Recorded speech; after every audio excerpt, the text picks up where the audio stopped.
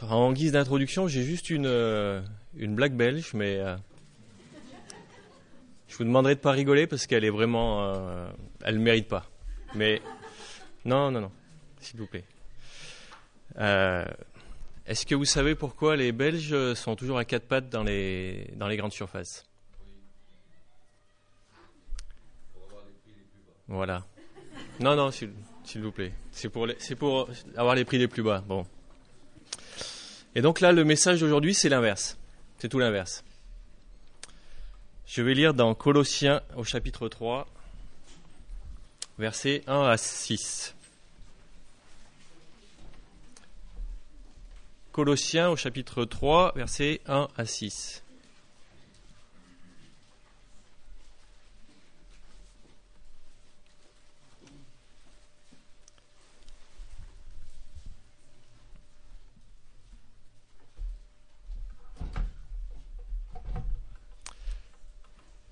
Si donc vous êtes ressuscité avec le Christ, cherchez les choses d'en haut, où le Christ est assis à la droite de Dieu.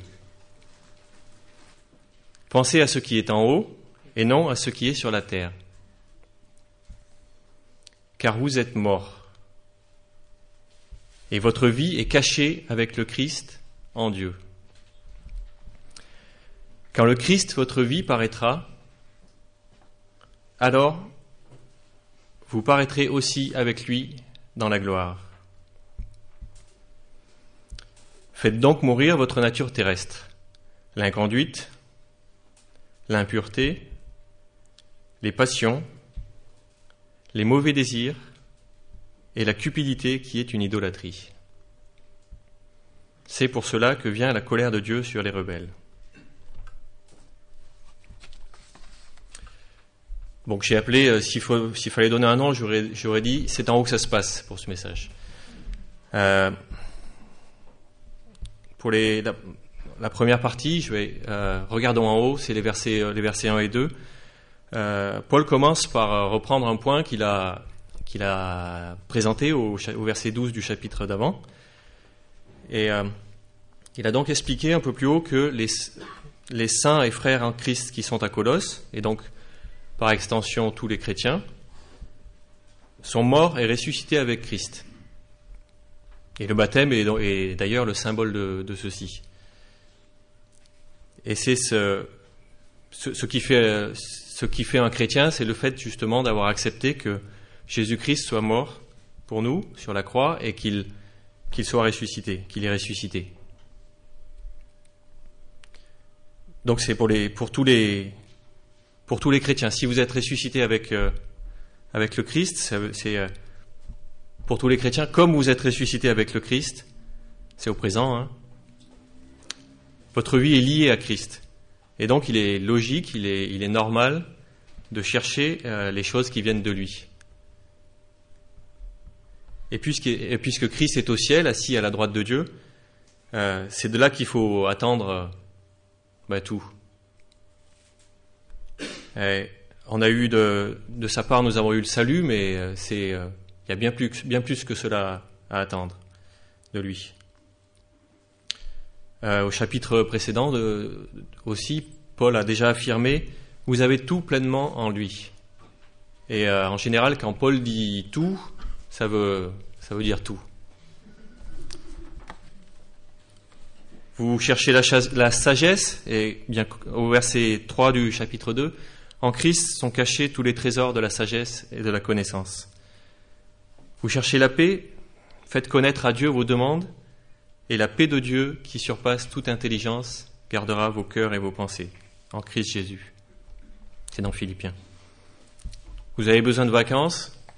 Venez à moi, vous tous qui êtes fatigués et chargés, et je vous donnerai du repos. Et on pourrait continuer, hein. On peut dire que chercher les choses d'en haut, penser aux choses d'en haut, c'est chercher l'application pour ma vie de tous les jours des réalités bibliques, des réalités qui sont en haut, des réalités célestes. Par exemple, je vais baisser un peu. Par exemple, le fait que Christ est assis à la droite de Dieu, ça veut dire que maintenant tout lui est soumis. Et donc, cette réalité doit être effective dans ma vie. Christ doit être le chef de ma vie. Et ma vie doit lui être soumise, comme tout lui est soumis. Chercher les choses d'en haut, c'est faire en sorte que le fait d'être sauvé, ça change ma vie. Je ne recherche plus les mêmes choses qu'avant, ou les mêmes choses que ceux qui n'ont pas la vie éternelle. Je cherche à glorifier Dieu dans ma vie. Regarder en haut, c'est ça, c'est chercher la gloire de Dieu. Comment ma vie, comment mon attitude dans ma vie sur la terre, dans telle ou telle tâche, peut glorifier Dieu. C'est ça qu'on devrait avoir en tête en permanence. Alors, en préparant, je me disais, mais quand je suis au boulot, par exemple, ou en classe, je ne peux pas penser aux choses d'en haut. Je suis bien obligé de penser à ce que j'ai à faire, à courrier que je suis en train d'écrire, à l'exercice que je suis en train de faire, la leçon que j'apprends, j'en sais rien. Mais en fait, c'est l'esprit dans lequel on fait les choses qui change. Paul l'a expliqué d'ailleurs au verset 23. Tout ce que vous faites, faites-le de toute votre âme, comme pour le Seigneur, et non pour les hommes. Donc bien sûr que l'on pense aux choses de la terre. Il faut bien faire son boulot, il faut bien faire ses courses, s'occuper de ses enfants, mais il ne faut pas que ça occupe plus de temps que les choses d'en haut, que les choses de son royaume. Souvenez-vous le verset de Matthieu, « Cherchez d'abord le royaume de Dieu et sa justice, et toutes choses vous seront données par-dessus. » C'est Jésus qui dit ça justement pour nous dire de pas nous inquiéter de nos courses. Chercher le royaume de Dieu, s'occuper de son royaume, c'est par exemple comment je pourrais aider tel frère qui a des besoins justement, ou pour quel membre de ma cellule de vie je pourrais prier aujourd'hui, ou comment je pourrais toucher ce collègue de boulot particulièrement. Chercher d'abord le royaume de Dieu, c'est un peu pour moi Jésus qui me dirait, bon, tes affaires, tes soucis, tu laisses tomber, c'est moi qui m'en occupe. Et par contre, moi, j'ai aussi des soucis, enfin pas des soucis, des affaires, et j'aimerais que tu t'en occupes. J'aimerais que tu t'occupes de mon royaume, et le reste, c'est bon, c'est moi qui m'en charge. Je pense qu'il y a aussi une notion de priorité là-dedans, ou de temps passé peut-être. Dans l'épître aux Philippiens, Paul parle de gens qui vivent en ennemis de la croix de Christ. C'est grave. Et la description qu'il fait, leur Dieu, c'est leur ventre. Ils mettent leur gloire dans ce qui fait leur honte. Ils ne pensent qu'aux choses de la terre. Ne penser qu'aux choses de la terre, c'est grave. C'est vivre en ennemi de la croix de Christ. Alors, à quoi est-ce que l'on occupe nos pensées quand on a 10 minutes à rien faire? Bon, je donne pas de leçon. Par exemple, au mois de mai, on a refait notre cuisine et ça m'a pas mal occupé les pensées avant. Je sais pas si vous faites des travaux, mais ça occupe les pensées. Et bon, en plus, moi, ça m'intéressait, ça me plaisait, donc je passais beaucoup de temps. Par exemple, quand j'étais dans le train, comme je prends souvent le train pour mon boulot, je refaisais les calculs, combien il allait me falloir de placo, de machin, et combien ça allait me coûter, et puis comment j'allais présenter le plan de travail, le machin. Et j'y passais vraiment beaucoup de temps.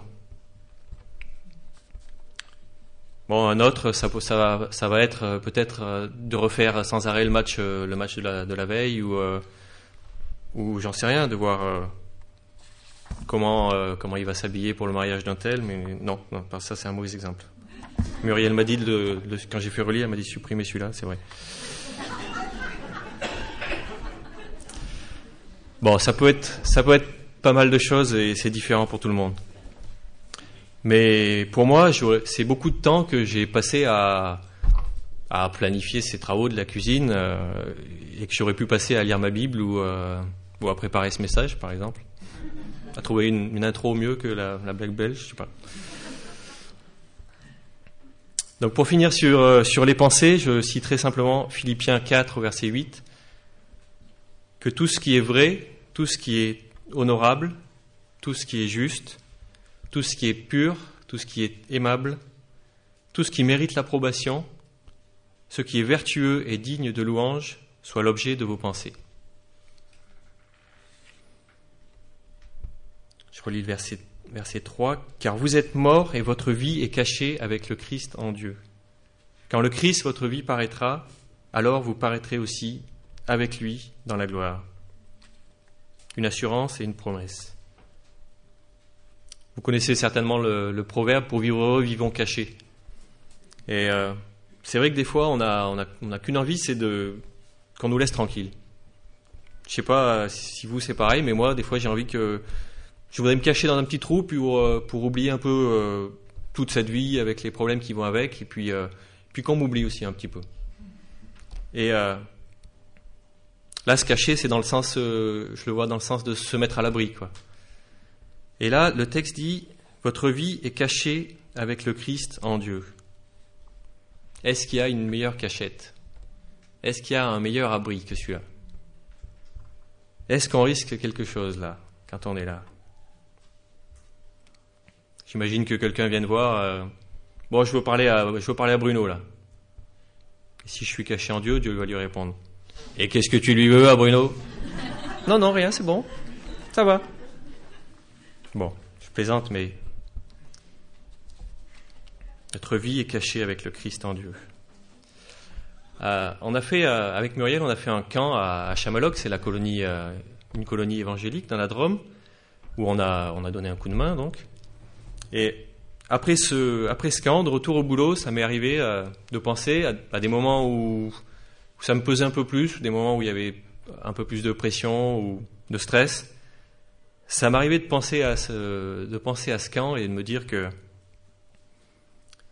ma vraie vie était là-bas, qu'elle était cachée parce qu'incompréhensible pour les autres, pour mes collègues de boulot, parce que tellement différente, tellement plus paisible, tellement plus saine. Et ça fait du bien de se dire qu'on a autre chose, qu'on a cette vie chrétienne, cette vie saine, on va dire, où on est plus paisible. Et pourtant, tout ça, c'est juste un avant-goût avec tous les défauts que ça peut avoir, toutes les imperfections et les problèmes avec les caractères humains qu'on peut rencontrer. Mais personnellement, ça me fait vraiment beaucoup de bien de penser que ma vie est cachée en Dieu, ma vraie vie. Alors, il peut y avoir une tentation par rapport à ça, c'est un certain laisser-aller, un certain je m'en foutisme. Et moi, j'ai pu avoir cette tentation d'ailleurs de dire si on a des chefs ou des profs ou qui nous mettent la pression, qui nous fatigue, on va dire, de dire moi ma vie elle est pas là, elle est cachée, quoi. Mais non, il n'y a pas de je m'en foutisme, parce que justement le verset que j'ai cité tout à l'heure, tout ce que vous faites, faites-le de toute votre âme comme pour le Seigneur et non pour les hommes.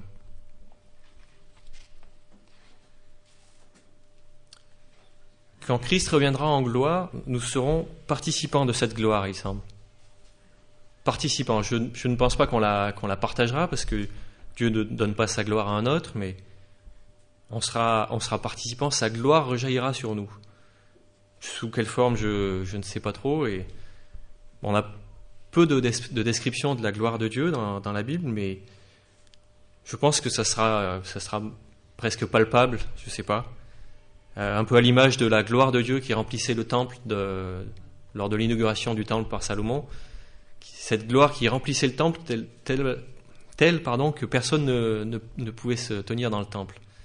Sauf que là, je pense que la différence, c'est que comme on sera transformé, on pourra s'y tenir dans cette gloire. Cette gloire, je ne sais pas, palpable, j'en sais rien. Mais en tout cas, je ne sais pas exactement comment ça sera, mais ça me paraît vraiment énorme d'être dans la gloire de Christ. Et c'est donc pour cette raison que nous devons regarder en haut. C'est parce que notre vie y était en haut. Donc c'est pas sur la terre qu'il faut regarder, c'est en haut que ça se passe. Alors on va voir comment essayer de tendre vers le haut maintenant. Faites donc mourir votre nature terrestre, l'inconduite, l'impureté, les passions, les mauvais désirs et la cupidité qui est une idolâtrie. C'est pour cela que vient la colère de Dieu sur les rebelles. Alors verset 3, il dit « Vous êtes morts ». Et maintenant il dit « Faites donc mourir ». Ça paraît un petit peu bizarre. Et en fait, au verset 3, il s'agit de notre position. Notre position, oui, nous sommes morts au péché. Et au verset 5, il parle de notre marche. Et ce qu'il faut, c'est que notre marche corresponde à notre position. Dieu nous dit, vous êtes morts, donc faites mourir, faites en sorte que votre conduite, votre marche corresponde à cet état. Donc il faut faire mourir ces habitudes de l'ancienne nature, ces tendances de la chair. C'est souvent... il y a plusieurs caractères comme ça où la Bible dit par exemple que l'on est saint, mais on doit se sanctifier. Donc notre position, notre état, c'est d'être saint et on est parfaitement sanctifié par l'œuvre de Jésus. Mais par contre, notre conduite doit être asymptotique, doit s'approcher de cette sainteté. Donc, on va regarder un peu plus en détail. On dit l'inconduite. Donc l'inconduite, c'est la débauche, faire n'importe quoi. L'impureté, c'est l'impureté sexuelle, les relations sexuelles non voulues par Dieu. Les mauvais désirs, c'est clairement, je pense, la convoitise, de vouloir quelque chose que l'on n'a pas ou que le voisin a, ou de vouloir des choses contraires à ce que Dieu veut. La cupidité, c'est le désir immodéré de richesse. C'est la définition du dictionnaire. Désir immodéré de richesse. Et j'ai sauté volontairement les passions, ce que je vais détailler peut-être un peu plus. Pareil, les passions, ça paraît un petit peu étrange de le trouver là. Ça ne paraît pas négatif d'avoir des passions. Est-ce que vous pensez que le chrétien peut avoir des passions ? Pourquoi pas ? Alors j'ai pris pareil la définition du dictionnaire parce que peut-être que le sens est un peu différent dans le texte.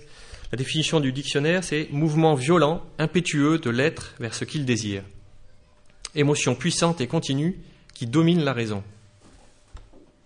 Alors avec une définition comme ça, est-ce que vous pensez que le chrétien peut avoir des passions du coup ?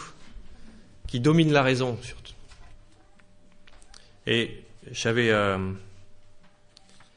dans une autre traduction, je crois que c'est la Parole vivante, il est dit des passions irraisonnées. Donc, c'est pas un passe-temps ou une passion au sens passe-temps justement. C'est pas un passe-temps quelconque. Un passe-temps devient une passion au sens de ce verset quand il prend trop de place dans notre vie, quand il occupe trop nos pensées. Quand il prend la place de Dieu, quand vraiment il domine la raison, là c'est. Donc pensons à nos passe-temps, pardon. J'ai essayé de trouver quelques questions simples pour essayer de voir si nos occupations, nos passe-temps étaient des passions. Alors, c'est pas un test 100% bien sûr, et surtout ne le faites pas pour les autres parce que ça concerne que soi. Passion, ça peut être le sport, la musique, ça peut être Internet, la télé. Ça peut être la maison, donc les travaux qu'on a vus. Alors, quelques questions. Est-ce que je peux passer 15 jours sans ? Est-ce que je peux passer 15 jours sans lire ma Bible ? Donc les deux questions vont ensemble. Ça peut être un bon test. À quoi, j'ai dit tout à l'heure, à quoi j'occupe mes pensées quand j'ai un moment, quand j'ai 10 minutes ? Est-ce que la pratique de ce passe-temps m'amène à manquer de discernement ? Est-ce que ce passe-temps m'amène à faire des choses que Dieu réprouve, voire même que je réprouve, mais bon, dans le feu de l'action. Si c'est la musique, par exemple, est-ce que j'écoute avec plaisir une musique très belle alors qu'il y a des paroles blasphématoires ?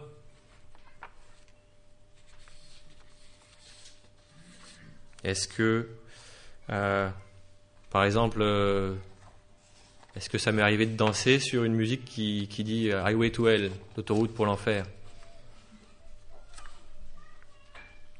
Bon, il y aurait d'autres questions comme ça, et comme je vous dis, c'est pas un test 100% parce que Par exemple, moi, ce que j'aime beaucoup, c'est la bonne bouffe. Et je peux pas passer 15 jours sans manger, ça c'est...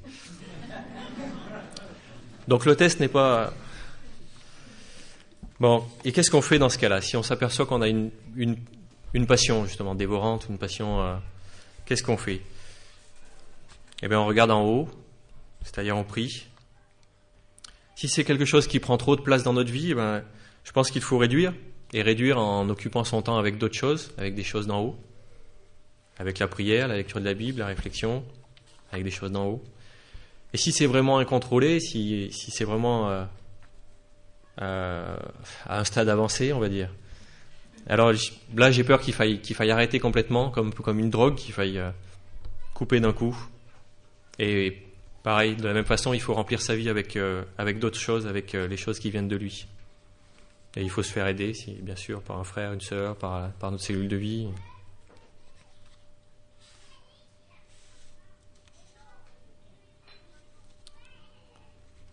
Et le verset 6 est là pour nous montrer que toutes ces choses qu'on vient de lister, que ces choses déplaisent vraiment à Dieu.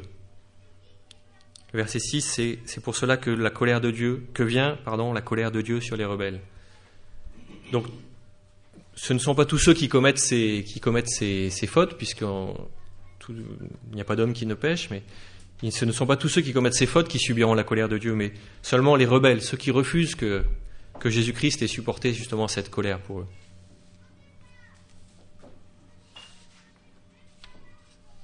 Voilà, donc en conclusion, je dirais que pour regarder en haut, pour penser à ce qui est en haut, pour vivre le fait que notre vie est en haut, eh bien il faut connaître ce qui est en haut. Et pour cela, lisons la parole qui vient d'en haut. Mettons-nous en relation avec celui qui est en haut, régulièrement, très régulièrement. On n'a pas besoin d'être à genoux et de fermer les yeux pour ça. Sinon, quand on conduit, par exemple, c'est embêtant.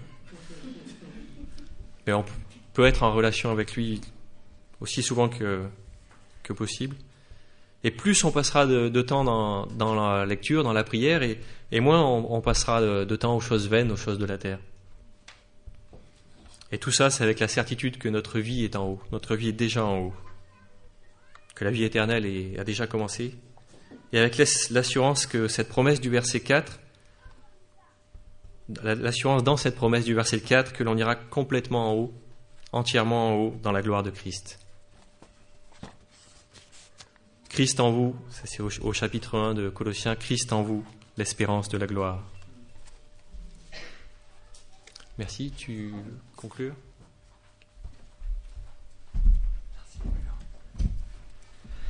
Si on avait un chant à choisir pour finir le culte, on l'a déjà chanté, Feu du fondeur. J'étais en train de penser à ça quand tu parlais, Bruno. Je n'ai qu'un désir, être saint, prêt à t'obéir. Est-ce que c'est notre cas? Merci pour ce que tu as partagé. C'est notre marche. Est-ce que ça concorde avec notre position en Jésus? Armand, est-ce que je peux te demander de prier pour l'Église, pour les frères et sœurs, qu'on applique ce message dans nos vies?